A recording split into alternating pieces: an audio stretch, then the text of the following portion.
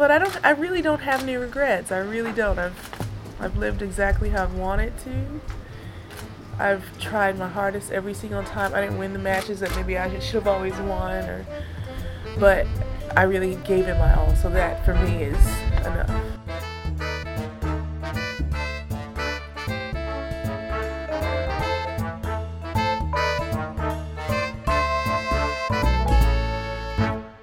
Hello everybody, welcome back to The Body Serve. I'm Jonathan. And I'm James. We are coming to you from the car. We've got another car episode. But this time we are in a parking lot in Mason, Ohio.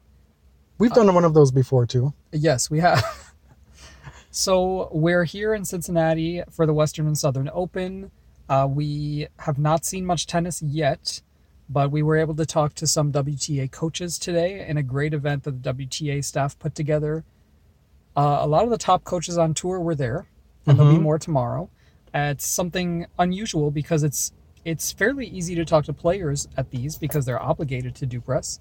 Coaches, however, are not. We talked to David Taylor. We'll get you his interview one-on-one at a later date. But today, look at the end of this episode. Look out for our one-on-one with Sascha Bajin, who, as you know, was hitting partner and coach for Serena Williams for 8 years. And he's since worked with Sloane Stephens, Victoria Azarenka, and Caroline Wozniacki. And now most recently is currently working with Naomi Osaka. So we talked to him a lot about what it's like to work with Naomi. And we didn't have to ask. He volunteered some information and his thoughts about that tweet. Right. And if you are a Serena fan or Serena adjacent, you may know what we're talking about, but Sascha will lay it all out. It was totally unsolicited, by the way. It was not messy. Fun to talk to. We thank him for his time and look out for that. In the meantime, a lot of folks have been asking us how come we've been so silent about the Rogers Cup. Yes. And there's a very practical reason for that. It's the week leading into Cincinnati. And I need to work to make up for the time that I'll be missing from work while I'm in Cincinnati. So if I'm to do Cincinnati, I can't do the Rogers Cup. I mean, we wouldn't be press at the Rogers Cup either, so there's that. But also, we normally try and get to at least a day or two of the tennis, but we really haven't had any time at all to even pay much attention to, especially the early rounds of that tournament. Right.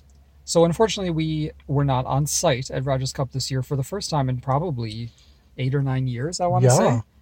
We're usually just there as fans. But there was a lot of exciting stuff going on in Toronto for the men this year. Obviously, the story of the week is Stefanos Tsitsipas. Just turned 20 today, beat 4 top 10 players in the same event. He's the youngest man to ever do that. We are just minutes removed from Nadal winning that title. It's his 33rd Masters 1000 title, 3 ahead of Djokovic now. He has, I believe, a 3,740-point lead over Federer at number 1 now. He picks up 900 for winning the title. And then Federer dropped like 600 because he did not play in Toronto. So that was a 1,500-point swing, which is big news for Nadal, considering he'll be defending 2,000 points in Flushing Meadows in a couple of weeks. Yes. And he left Montreal last year very disappointed, having lost to Denis Shapovalov, giving Denis really his breakout win. And he's done quite well for himself with that win that really made his name, right? Yeah, he followed up with a good run at the US Open. Yes. And Rafa was extremely disappointed. And you could tell when he got to Cincinnati. Then he lost to Nick Kyrgios here. Really didn't have a very good hard court swing before winning the US Open, obviously. But Stefanos, I mean, this kid, like we've been talking about him bit by bit throughout this year. He's, before this week, I think he had like 26 or 27 wins on the year. He only had 4 tour level wins before this year. He's young. Like, this is one of those breakout years that happen very, very rarely, especially in men's tennis. The quality of players he's beating and kind of the sustained level of winning is just, it's not normal, right? It's not. And what I find unique about him is his personality. Because so many of the young men coming up, so many of the next gen players, so many of the players who are even like a few years removed from next gen now, the Dominic Themes of the world, they still don't quite have that charisma that Stefano seems to have in spades. Today's his 20th birthday. He's 20, and he's having the success and being able to give us a little bit extra off the court as well. Right. Which is what we look for in a player who is supposed to be the next big thing on the ATP, right? Mm-hmm. It's interesting because a lot of the young players are probably not super comfortable yet being famous. They are here just to kind of develop as players, try to do their best on the court, but the personality thing, like the persona thing, is very new to them. So some players, like Naomi Osaka, for example, she has just been blessed with a great sense of humor, sort of a weird personality that she hasn't she hasn't guarded from us yet. And some other players, I think, are the opposite. They haven't tapped into that yet. They're too young, you know. Or it's not even a consideration. Like there's so much that they have to worry about just getting the ball inside the lines. Yeah. To then consider, well, do I have the personality to rule this stage? Right. You know? It's like, okay, now I have to consider shining in press. Like, that's a pretty minor consideration, right? When you're trying to build a career. And we see some players who get the results on court and then they attempt to then develop that part of their personality. And that stuff you can't fake.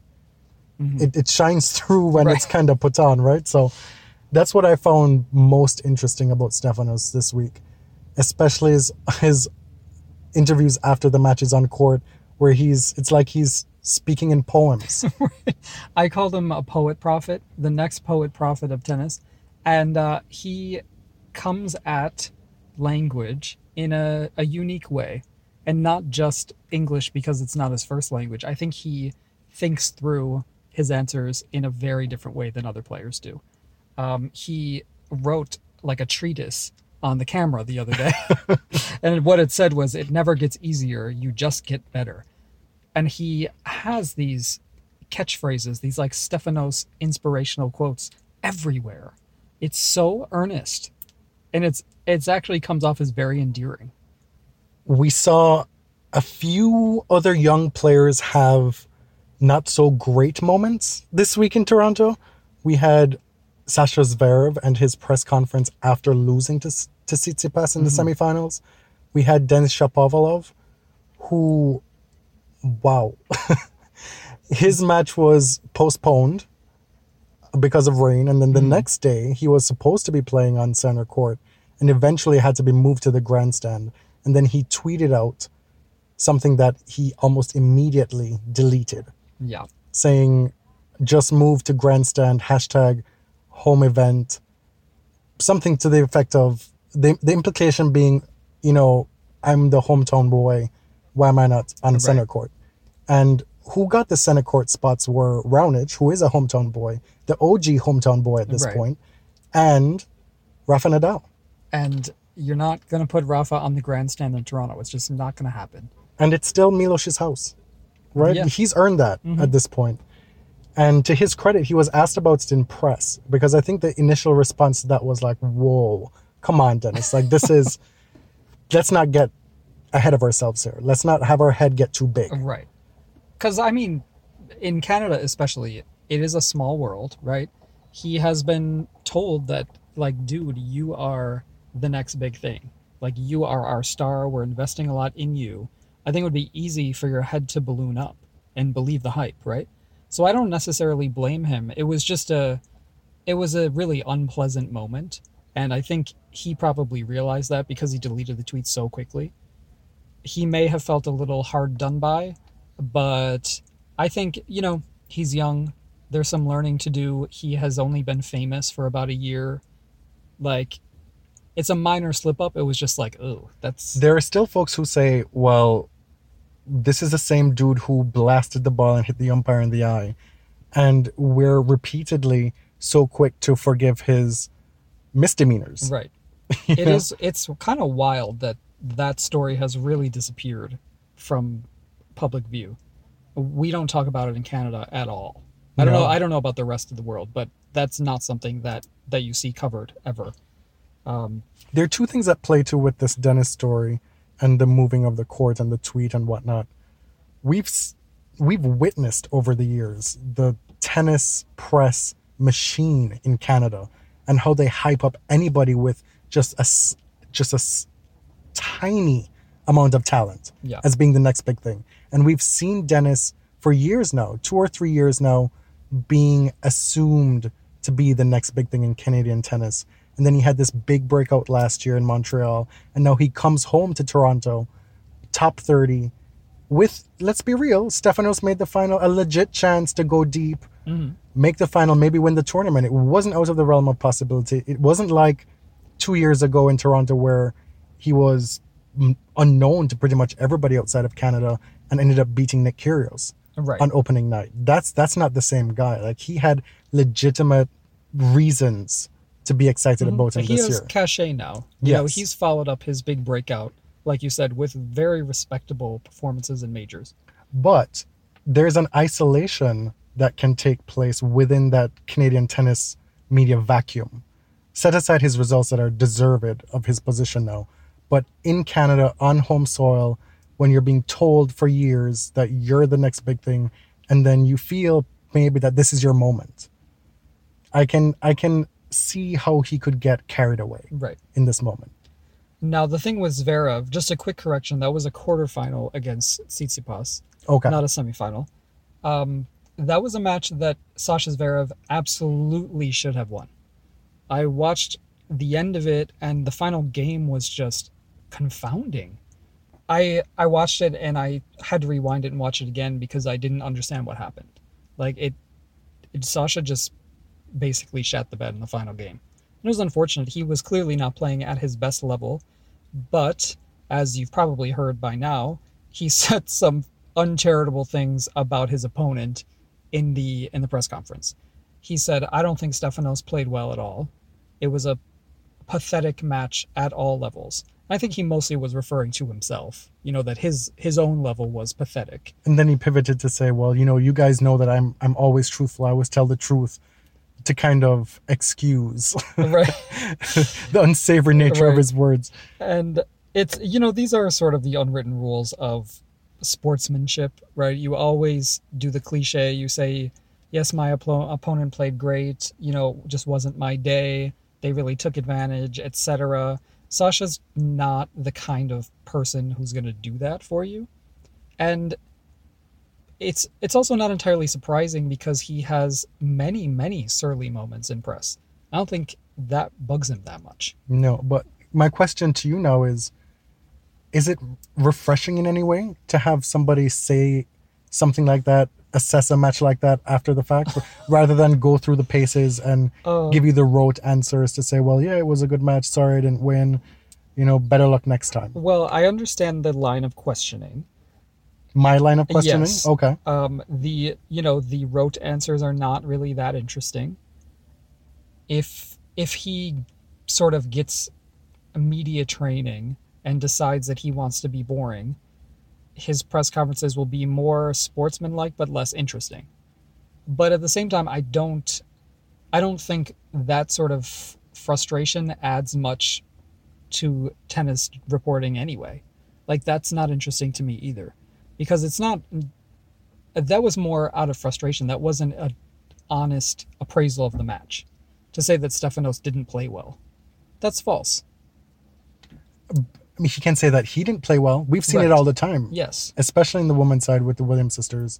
Well, more so Serena. Loses a match and be like, well, credit to her, she played well, but I played a total shit match. Right. Or you'll sometimes get the polar opposite with Serena and say, oh, this girl just played like the greatest of all time. Muhammad Ali's on the other side of the court. Like, will overpraise her opponent to say, well, she's not normally that good, you know? And that has its own issues as well.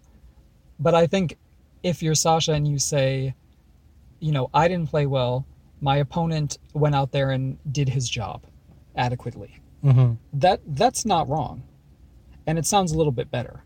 Do you know what I mean? Because this read more as petulant, right? Yeah, and at this point, he has a history of saying and being a little bit mean, overly cocky. Right. You know, Yes. like, that's the read on Zverev.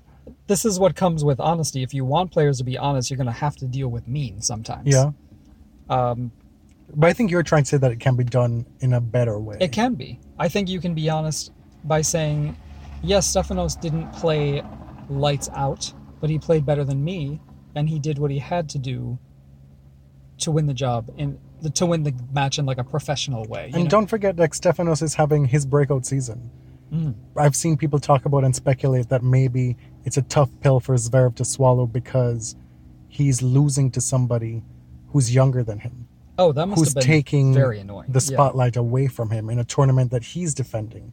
You know, he had this breakout season last year, winning all these Masters titles and being the absolute presumptive next number one. Right. And now here's this guy who's beating everybody. But, I mean, this is such a small hiccup. Zverev just won DC. Yeah. And he, obviously, he wanted to defend Rogers Cup, and I get that. So, I mean, Perhaps, Sascha is going to Sascha. Like, he's going to do his thing. He's going to continue to win tournaments. I think part of this is just some of these next-gen players are going to, like, grow into the spotlight. I think Sascha is very comfortable in the spotlight. I think that as he gets older, he will probably mellow. Like a lot of the so-called bad boys of yore, right? Andre Agassi, if I were a fan in 1990, I may not have liked him, but his persona changed profoundly as his career went on. You know, I think a lot of these so-called brats do soften. And I could see that happening with Zverev if he becomes like an elder statesman. Mm-hmm. Mr. Nadal, what do you make of his run in Toronto? Yeah, I have to say I am rather surprised by his run in Toronto. I did not expect him to win. Like I said, last year he did not really have a great hardcourt swing at the two Masters Series events. But that match against Stan Wawrinka was very encouraging. For Stan and for Rafa. Right. Stan was showing signs. This was by far his best performance since his comeback. Only the second time he's won back-to-back matches. And then he almost snatched a set from Rafa. I mean, he could have snatched 2 sets from Rafa, conceivably. Yeah. There were moments where it was like, okay, this is Stan in full flight. And you felt like, you know, watching that backhand, I was transported to like disbelief at how does he generate this much pace on a one-handed backhand. Like, it's an from amazing a ball thing to that's watch. coming at him from such a high trajectory. Right. And Rafa was up a set and a break. He broke early in the second set, and it looked like maybe he was going to run away with it. And something just switched on with Stan, and he started playing more aggressively, flattening out the backhand more.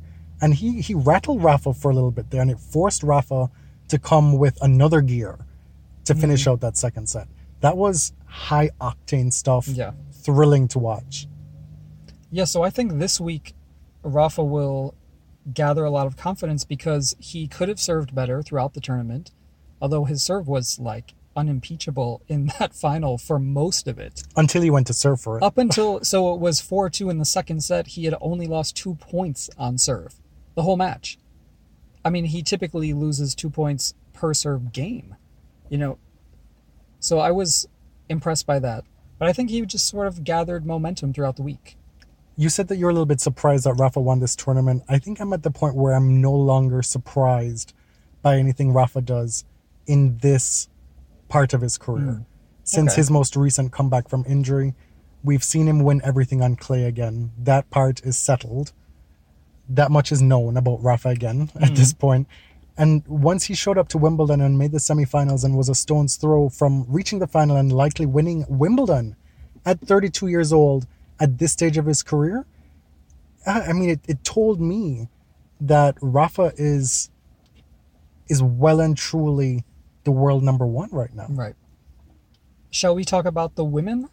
Yes. The women were in Montreal. That final, I mean, we were kind of in and out of it. I watched a lot of the third set. It was wild. We've had a lot of very exciting women's finals this year on tour. This has to be one of the best. What we've seen now over the last 12 months is that Simona Halep and Sloane Stephens are easily the top 2 players in women's tennis. Yes, I That agree. much is certain. And now we've gotten a second final this year.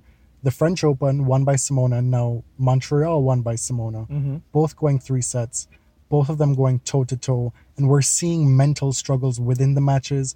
It's that type of developing rivalry that folks have been craving in women's tennis. And who knew that these 2 women would be the ones to put their hands up Right. and be the ones to, in this moment, post Williams' pregnancy and during her comeback, to carry the flag for women's tennis. It's exciting to watch 2 of the most athletic players in the women's game face off, because it's almost, I mean, I don't want to compare it to men's tennis, but it's like watching a Djokovic Murray or a Djokovic Nadal, like these players throwing everything at each other, grinding each other down. It's so physically punishing for both women. Because there's physically nothing that either of them can't do. Right. And I think, a lot of people want Sloane to hit out more and are pinpointing times when, okay, she really should have imposed her power more. But Simona does make it difficult. And her defense is begging for you to hit out and miss. So I wonder what sort of tactical things are going through Sloane's head when she's in the middle of a match like that. She was clearly very disappointed in losing. It was kind of refreshing to see that from Sloane, because you don't often see her vulnerable. She doesn't allow us to see that part of her. She was clearly devastated by this loss. She hasn't put herself in positions to be vulnerable before because she was 6-0 in finals. With the French Open loss and with this loss in Montreal, we're seeing her having to deal with strife on the tennis court in these big pressure moments. For a long time, it all looked so easy. And that was partly why it was so difficult to really get a full grasp on just how good she was, what exactly she was doing on court, to really situate Sloane Stephens anywhere. Right. Make sense of her by herself and then in relation to other players. Because who knew? Right. You find yourself like, what am I watching? Like, this is crazy. This is crazy good. But what happens when? We've seen the when, and the when has been Sloane rising to the occasion, but still being nipped at the line by Simona Halep. It really sets the stage for a scintillating finish to the hardcourt season. Absolutely. I mean, this could be the U.S. Open final. We have no idea. I think Sloane is a very formidable player defending her U.S. Open title. To see her win again would not surprise me at all, like 0%. She has points to defend, and clearly she is motivated to defend them because she went 1 round better in Canada this year. We've said that before this year. What's going to happen when Sloane isn't playing with house money? Right. When it comes time to defend those points that she won last year coming back from injury. This was the first time, and she handled the moment almost impeccably. So close to going 2 rounds better and making it so much easier on herself the rest of the year. And this year, last year Simona put in just a very bad performance against Svitolina in the Rogers Cup final or semifinal, losing 6-1, 6-1. It was so bad that she was moved to apologize in press, which was awkward. Yeah, it was just a confusing performance. Like, she couldn't feel the ball at all. Then she made the Cincinnati final and had a similar performance. Had not a great day at all. So this year we're seeing, it seems like a totally different person, someone with the same game, but who, along with her coach, has put things together mentally. This is a totally different player than we've seen in the last few years. Simona has risen to the challenge. She's had a lot of practice in getting to this point, and now she's acting and playing like the world number 1. We don't know if it's true, but allegedly, after the match, she addressed the crowd in Romanian to then tell them that if y'all are coming to tennis, you need to behave better. Right. You can't be acting like this at a tennis match, which anybody who's been to a Simona Halep match knows Well, what it can you be know. like with the Romanian fans. You know what we're talking about. Let's just leave it there. And for her, in her moment of glory, to, again, allegedly. We'll have to wait to get it confirmed by another source. But Because if so far I've only seen it Yeah. tweeted by one person. but if that is what really happened, we were both kind of like, Like, oh, it was like it legitimately was jaw-dropping. shocking. Yeah. So Simona is Rogers Cup champion. She's adding to her lead at number 1. I think Sloane Stephens is one person who has put herself in good position to achieve number 1. It's not out of the realm of possibility, but Simona could hold on to it for quite a long time. Elsewhere in Montreal, Ashley Barty made the semifinals. Caroline Garcia really needed a good result. She's been, kind of okay lately, and she lost in the first round of Wimbledon, but she beat Maria Sharapova quite convincingly. Mm-hmm. And what else? I mean, the only other thing about Rogers Cup I wanted to say was, what about the shot clock? Is there anything you wanted to? I think it's Put in been about mostly a non-story. Mm-hmm. Yeah. Because even there was this one moment in a Rafa match where he was called for a time violation warning and he kind of laughed it off. But by and large, even he's clearing the shot clock pretty easily. Right. And so I think what we'll see is eventually you hear the car alarm. Some car is alarming in the parking lot. What you'll see eventually is that folks just won't pay much attention to it anymore. I think it will kind of come and go. Unless there is some moment where an umpire loses his mind and doesn't exercise discretion in a high-intensity moment, I think it will be more or less a non-issue. Yeah, I think that basically we'll get used to it, just like we got used to the challenge system. Like, it'll become normal.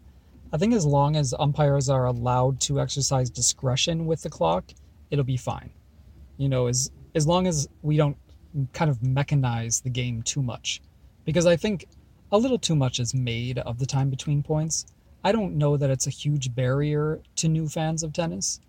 If there is data on that, I would definitely be willing to look at it. But right now, it's pretty anecdotal, I think. I mean, it's easy for me to sit here and say, well, Rafa handled it fine in Toronto. Like, it'll probably not be an issue. But he has always said that it's a little bit ridiculous. Because when you're 3 hours in, 4 hours into a big 5-set match, you're really going to be out here holding me to 20 seconds, and 25 this is seconds? The discretion. If it's a 26-shot rally, are you going to abide by the score or the time that closely?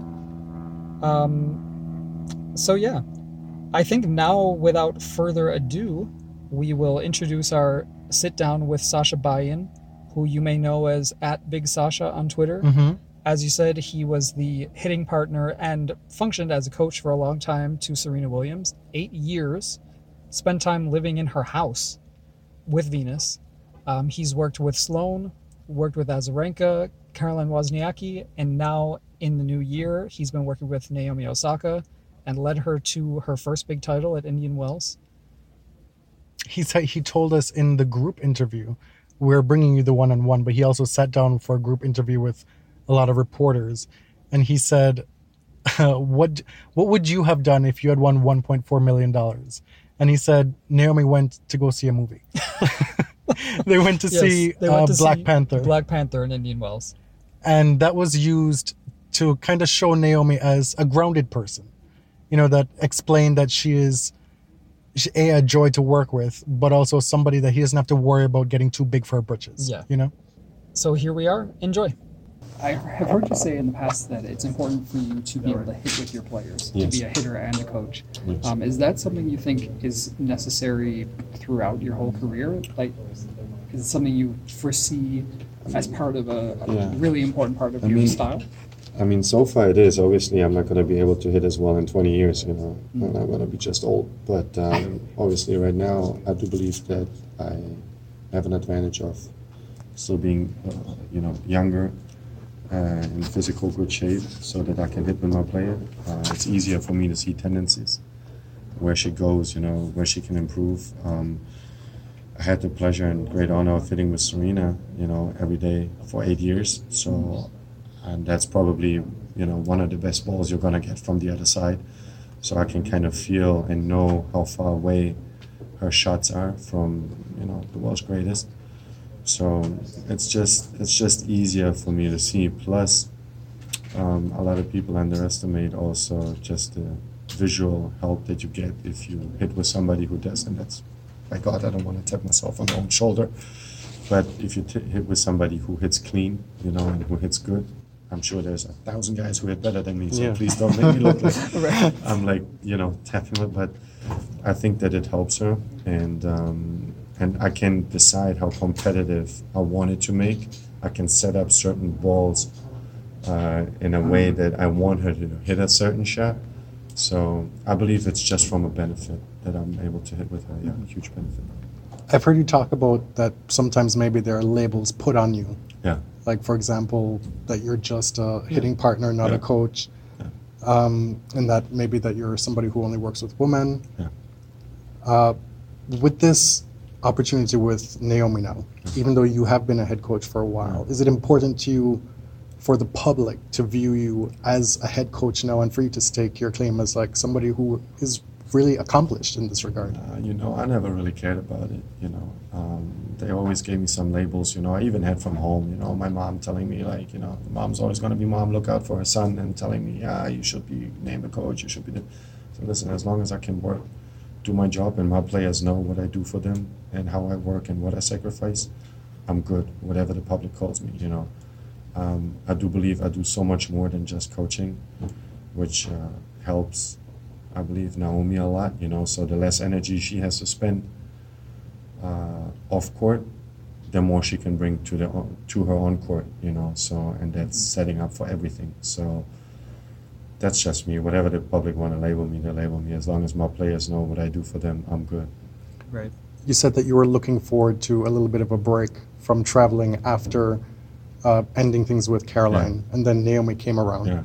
But what were some of the things that you were looking forward to doing in those 2 days before 2 days. Naomi came calling, and then you had to change things? It's like sleeping in, enjoying my house, Anything outside of tennis, or just taking a break? Yeah, no, it was just like, I'm very dedicated. Like if I work, I really dedicate my whole life to it. I've missed my mom's sister's wedding. Right now, my best friend that I've known from kindergarten is getting married. I've missed every single event I can possibly miss for this job. So just the smallest thing, to have a Christmas at home, to just see my dad's grave, to see my sisters, to play tennis with my nieces, like to just sleep in, little things, that people take for granted once they don't travel as much or aren't home. Yeah, just a plain basic normal life, I guess. Yeah. Is it it's important to you to have kind of a close personal relationship with your players? Because obviously with Serena, you were very close, living in the same house. Yeah. Do you think that contributes to your coaching relationships? Like, is it important? I do believe that, of course, I want to be friends with my player, but on a respectful way. What makes it hard sometimes is because we do spend so much time with each other that the line between employee and coach and player gets blurred a lot of times. I of course like see Naomi as a friend, but I've learned a lot from the Serena situation where we were really close, and I still consider her part of my family. But it makes things sometimes personal when they shouldn't be, and I've learned from it. So I try to maintain just enough of a little distance with Naomi. Yeah. With Naomi, and having spoken to her and watched her in press, it seems like her earnestness and her willingness to share her thoughts and emotions about really anything, if you ask her, is an asset for her now. But do you think it's something that could hinder her in becoming like a truly top player? Do you think that at some point she'll have to become more closed off from allowing us to see who she is? Yes and no. That's the beauty of it. I said that in the beginning of the year, that the real beautiful thing about Naomi is that she's just such an honest person. I never have to think if she says something or acts in a certain way, okay, is she is she really hurt now? Is she sad? Is she happy? Is she you'll know immediately. It's so raw and untouched that it's just something beautiful to see, because a lot of people are just fake, and they'll sometimes, they'll be happy and then they act sad, or if they are sad, they'll act happy. And I really appreciate that about her, and I really love that about her, and it actually makes my job a little easier. Maybe she shouldn't be to you guys so much, Right. but to me, no. But I believe it's a good thing, and I believe that the world can take an example of her. Because it seems like maybe it's part of the machine of being a tennis player and talking to press and maybe saying something, and then you feel like it's taken out of context. Eventually, years down the road, you become a little bit jaded with the whole process, and it doesn't seem like she's anywhere near that right now. No, not yet. I agree with you. I've seen like interviews after Charleston and situations there, but showing those feelings, could be something good and could be something bad. So I believe that, of course, further down the road, maybe she'll get more used to it somehow. But I see it as something beautiful and as something good. Do you think that your familiarity and comfort level with social media is something that the two of you have been able to bond immediately over in getting your relationship on good footing right away? Yeah, I think... Because she mocks you all the time. She does. On Twitter. I know she does. And I don't even have Instagram, and I know she does it there too. But like, I always get some messages and telling me like, you lost the game today, you had to do this. And this. I'm like, yeah, great. How do you know? Look at Instagram. So no, that's where I believe that because I'm very outgoing, and she was a little bit reserved in the beginning. I think we kind of met maybe 70-30 my way. Now she's actually coming more towards me, and I like seeing that. I like seeing that she's trying to challenge me. I've never been the type of guy to shy away from a challenge, and it's all, as long as it's in good sports, it's fun. I see it as fun. I've been getting in so much trouble with Twitter that like legit trouble where but she told me in Charleston that she was just watching and she saw you say something and she just kind of stood back and watched it all burn. And then she said, had a good time. 10 minutes later comes the apology from me. I've seen it actually. I've read that or heard it, But that's just, I guess my Serb impulsiveness coming out sometimes, or like not overthinking it, or actually just, not even thinking in such a bad way as people might take it. Like I might post something, and then you can always see something negative in it or something bad. And he threw shades at that, Like I remember a post, and you can take it as an example, like the post Serena's victory in Miami. All right, my whole team was sleeping, and I posted a picture saying, "Hey, this is how you prepare for the GOAT. This is how my team prepares for the GOAT to play the GOAT." And Naomi was sleeping, my strength and conditioning coach was sleeping, and I thought it was so hysterical that they're all sleeping. Meanwhile, I'm on edge. My leg was going 150 beats a minute, and I was nervous, and I'm like, how can they be so relaxed? And I'm freaking out, and I'm trying to like, what is happening? And people thought I was being disrespectful towards Serena, where that was not even like on my radar whatsoever. If so, it was the contrast, because I was the guy who was like kind of, nervous and stuff, and they're all just chilling and sleeping. So I thought I'll, tweet about that. That was funny. In my mind, I got, slapped all over Twitter. So that was 10 minutes later, came the tweet, you guys, why do you point out the negative? So I've been getting in trouble, even though sometimes I don't mean it, but there's always someone who's going to throw some shade at someone. Right. Thank you, Sascha. Thanks for coming on the show. Thanks for making time to sit down with us. You'll be hearing from David Taylor, current coach of Madison Keys, in one of our subsequent episodes. Look out for other content from The Body Serve. Check out thebodyserve.com. Follow us on Twitter at thebodyserve. For the most part, that's where we'll be tweeting from this week. Mm-hmm. I mean, we'll be on the grounds all week. If there are specific questions or matches you are interested in and want us to cover, send us a note. In the meantime, my name is Jonathan. You can find me on Twitter at tennis_John. And I'm James. I'm at ElliotJMR. 2 L's, 2 T's. And look out for our coverage, like you said, at The Body Serve on Twitter and at The Body Serve on Instagram. Till next time. Thank you. Thank you very much.